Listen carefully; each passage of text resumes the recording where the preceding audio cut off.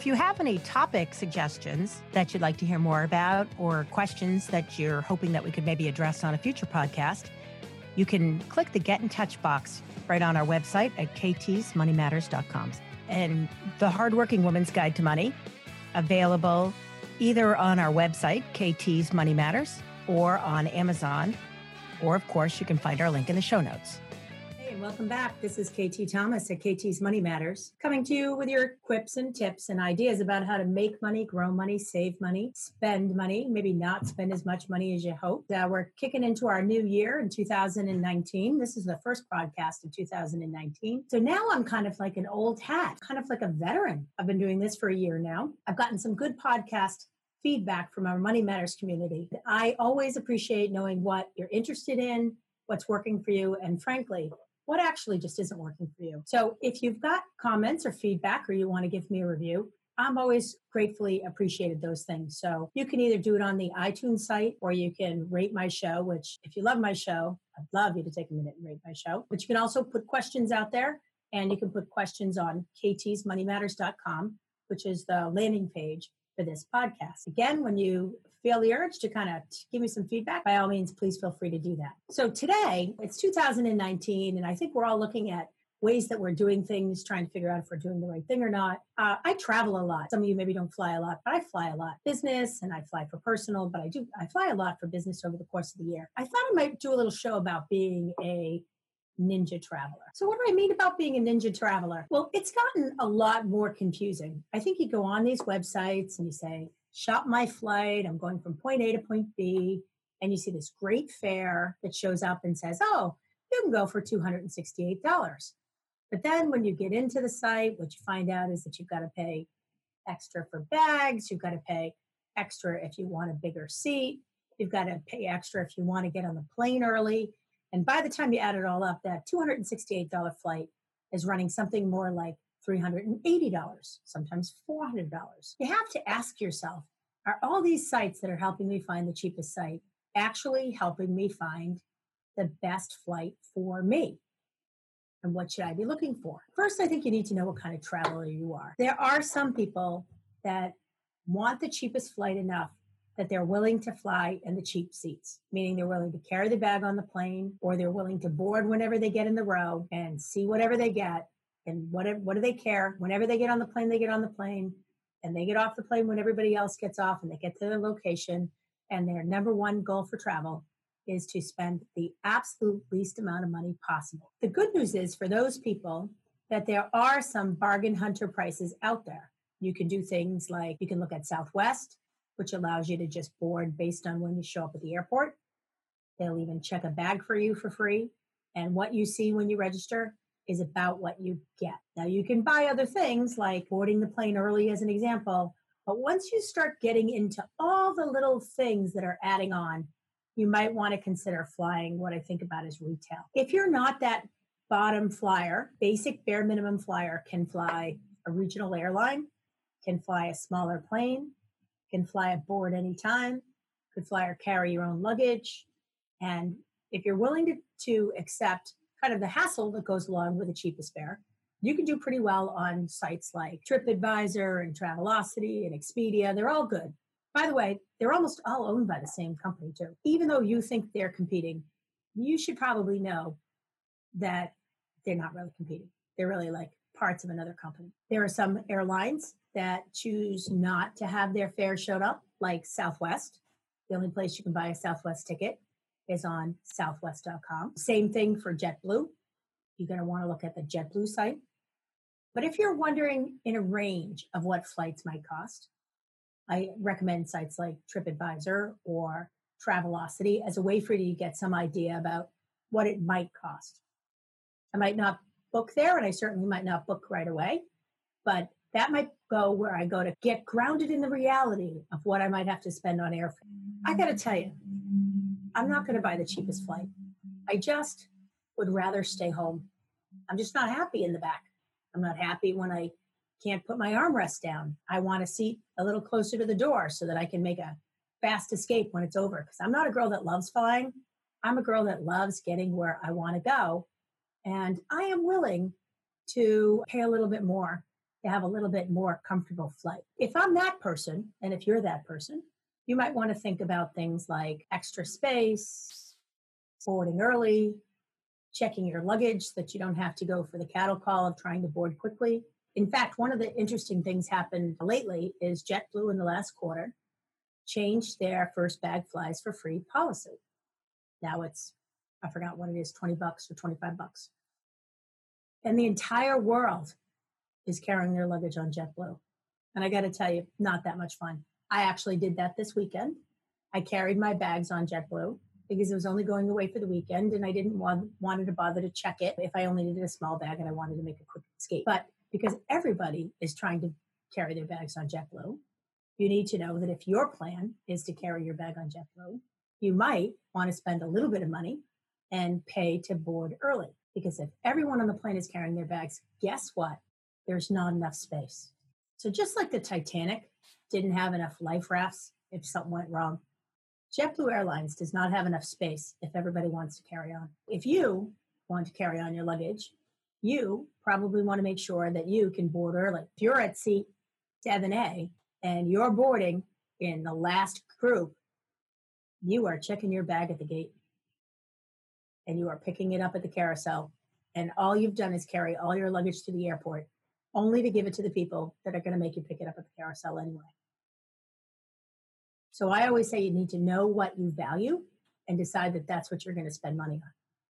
So if I know I value, check my bag and don't worry about it, I'm going to make sure I bake that into the cost of the trip when I'm thinking about it. If I know I value a bigger seat, I'm like 5'2", I'm not that big. I could pretty much sit anywhere, but I don't really want to sit anywhere. I want to sit where I have a little bit more space in case I want to work or read or nap or whatever. But if I'm a bigger person, longer feet, taller, my husband, he has to have extra space. He's almost 6 feet tall. For him, we need extra legroom. But when I look at that teaser rate on any of these sites, I'm not seeing that. I am seeing the deep discount seat. So if I'm buying more space, if I'm buying the right to board early, if I'm maybe checking the bag, I want to add $100 to $150 to the price of the ticket that I see. And that's a pretty fair rule of thumb. So if you're looking at tickets and you're saying, how much am I paying for these things? That can kind of give you a guide. If you add $100 to $150, you could maybe make that ticket the one that you actually want. Or you can just get over it and get in the back and wait and just deal with it because it's a short flight. What do you care? I've saved the money and I'm going to spend it on vacation. Now, if you think the planes have been getting smaller and there are more people on them, you're actually not wrong. So American Airlines just launched their new 737s, and it actually carries 12 more people than the old 737. So where did the space for those 12 people come from? They came from smaller seats for everyone. If you're somebody that likes a little bit more room, then you're going to want to know that seats are pretty small on the new American Airlines plane. Their old ones are just fine. But you want to think about, I'm going a long flight. So like I said, I just went to Florida and back. It's about 2.5 hours coming home fast. You're pretty much up. You have a little drink and a little snack, and then you're practically descending into Boston. It's pretty quick. So I might be willing to be a little bit uncomfortable for 2.5 hours. But if I have to fly to California, which is 5 hours, I'm actually a lot less willing to be uncomfortable. That's 2/3 of a working day. And I actually believe that airtime is dead time. And if I can sit in a good seat, then I might be able to work on the plane. And then that's time I don't have to spend working in the office. So for me, an upgrade to business class or, even first class if I have it, I might be able to make that money back just by working for those 5 hours because I can create an environment that lets me get my work done. But not everybody has that opportunity. Some people are just, they're traveling for play.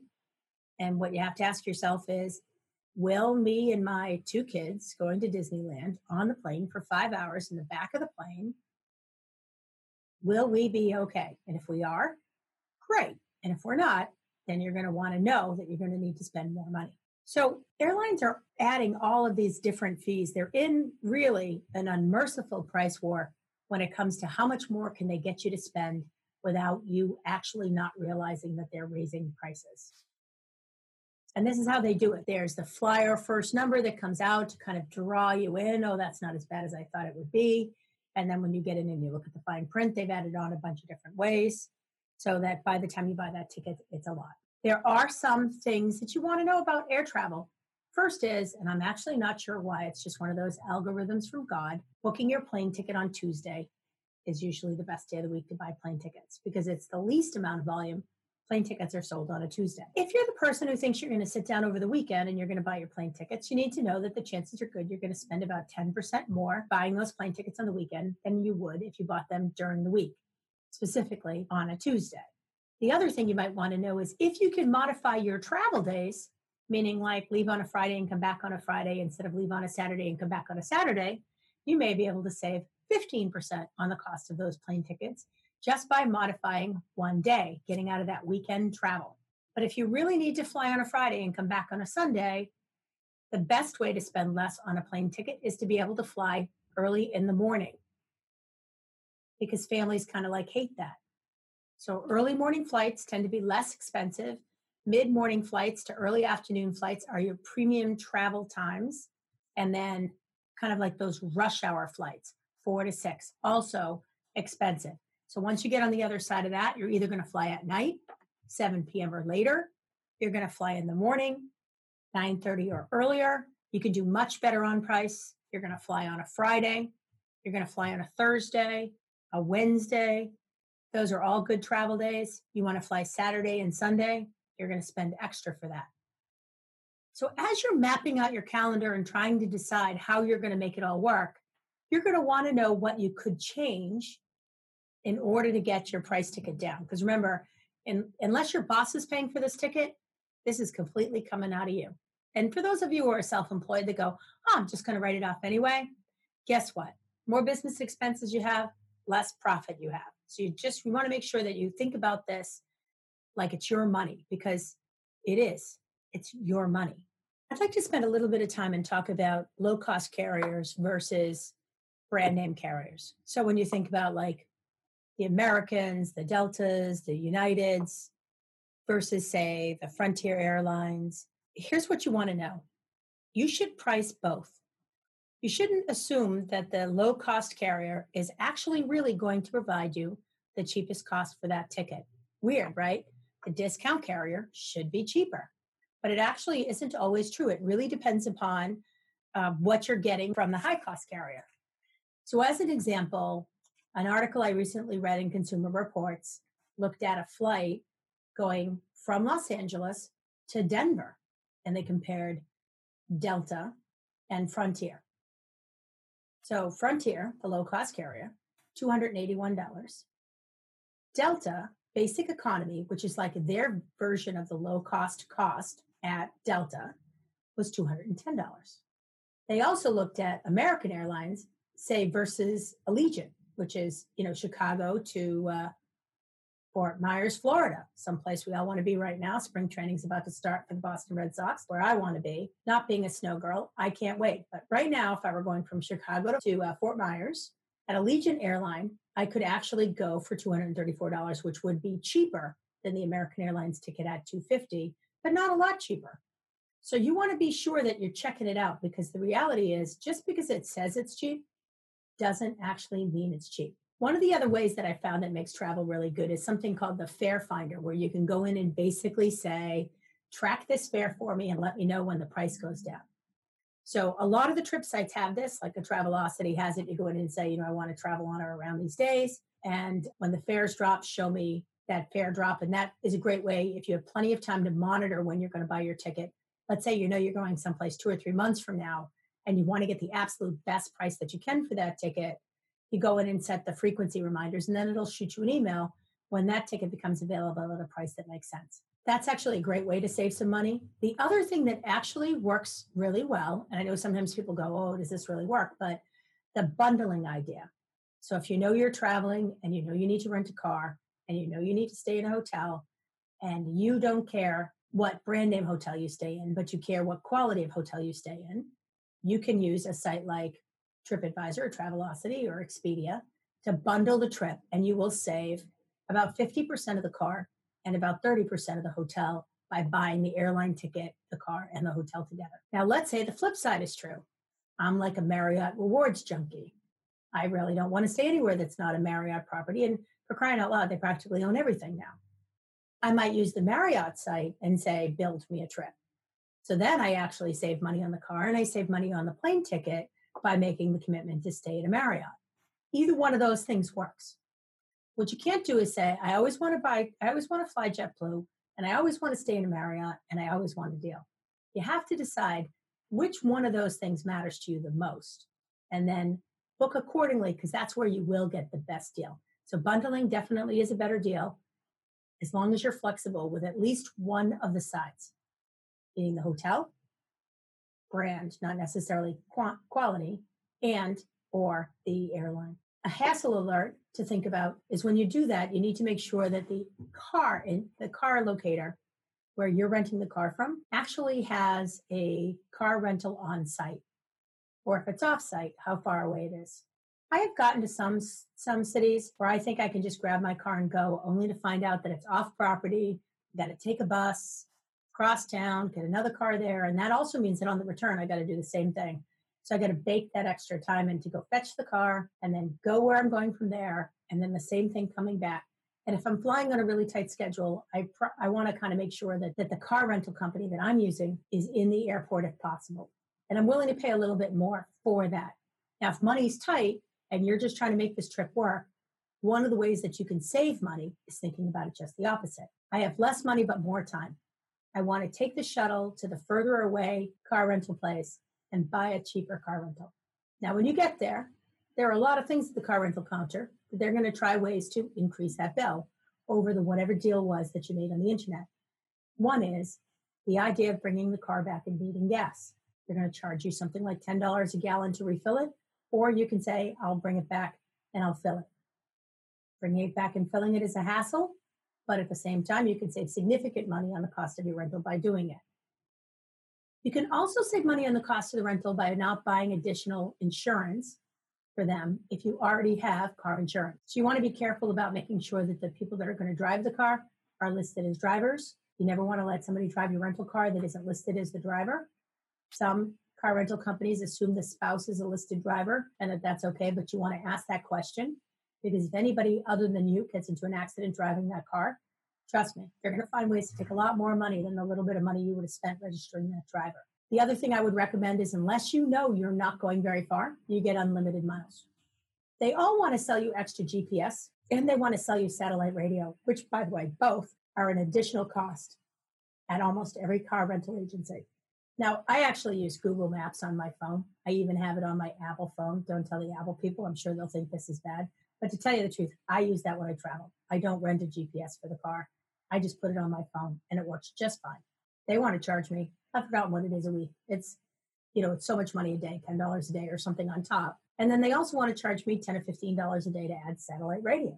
I will confess, I'm kind of a satellite radio junkie, especially when I'm traveling on business. I want to be able to get business news all day. That's my drug of choice, if you will. But if you're not that person and you don't have satellite radio in your own car, then don't get it in the rental car. GPS. If you have your own GPS, you can bring it. If you have GPS on your cell phone, you can use that. And if you have no idea where you're going and you don't have those tools, you can always pay extra to rent it, but it will be an additional cost. The thing about car rentals is they're usually done on the 24-hour cycle. So if you rent the car at noon, they actually expect you to be back by noon the day you're turning it in. And they may surcharge you if you come back later than that. So it's important to know at what time do I have to have this car back in the lot in order to not add on any additional fees. So all those things should be able to help you save a little bit or at least be more in touch with what you're doing around your finances as it pertains to travel. I always like to say you have to have a travel budget. You have to really think about how much money am I trying to do in all of these different ways and what's that going to mean. If I'm traveling with a family and I'm going someplace where I'm going to spend a lot of money, say like the Magic Kingdom, that's where I was last weekend doing a little loop around the Magic Kingdom and the Disney 10K, you're going to spend a lot of money just being in the neighborhood of Disney before you even spend money on parks and food and travel. So you need to know how much money, spare money you need to take on a family vacation, say versus a business trip. I personally like to rent a hotel that has a little kitchen or at least a fridge and a little countertop. So I can do things like my breakfast food as an example and not eat out every day. I mean, I really do that for two reasons. One is I don't want to gain all this weight and be huge because I'm eating all this food out every single day, 3 times a day while I'm traveling. But I also do it because I don't really want to spend money on a meal that I'm not really interested in. The other thing is, especially traveling with families, you want to look at things like kids stay free, kids eat free. There are a lot of hotels out there that will do breakfast for everybody, like a Holiday Inn Express, as an example, always has breakfast. Residence Inn from Marriott always has a breakfast. So there are a whole bunch of these hotels that have regular food as part of the bill. And then there are other places like the Days Inn where they have kids stay free. And so if you're traveling as a family, you really want to look into those things. They can save you literally hundreds of dollars that you can spend doing something else on vacation that your children are going to find more memorable and you might find more pleasant. We're in a brand new year now. We're just thinking about where we might go this year. And this is my opportunity to try to help you think about how it is that you're going to get there and still have your cash intact for all the joy in life that I hope you find. So until we speak again. Thanks for listening to KT's Money Matters with KT Thomas. For more information, past episodes, and show notes, go to www.ktsmoneymatterspodcast.com. Make sure you subscribe and recommend it at iTunes, Overcast, Google Play, or wherever you get your podcasts. Your host, KT Thomas, is the Director of Portfolio Services at New Day Solutions, a firm offering expertise in retirement planning with more than 25 years of experience, dedicated to high net worth individuals, families, and business owners. We work with you to have a coordinated approach for your comprehensive investment goals, providing concierge service for all generations from a team who can see things from your side of the table. Go to newdaysolutions.com for more information. This podcast is a part of the C-Suite Radio Network. For more top business podcasts, visit c-suiteradio.com.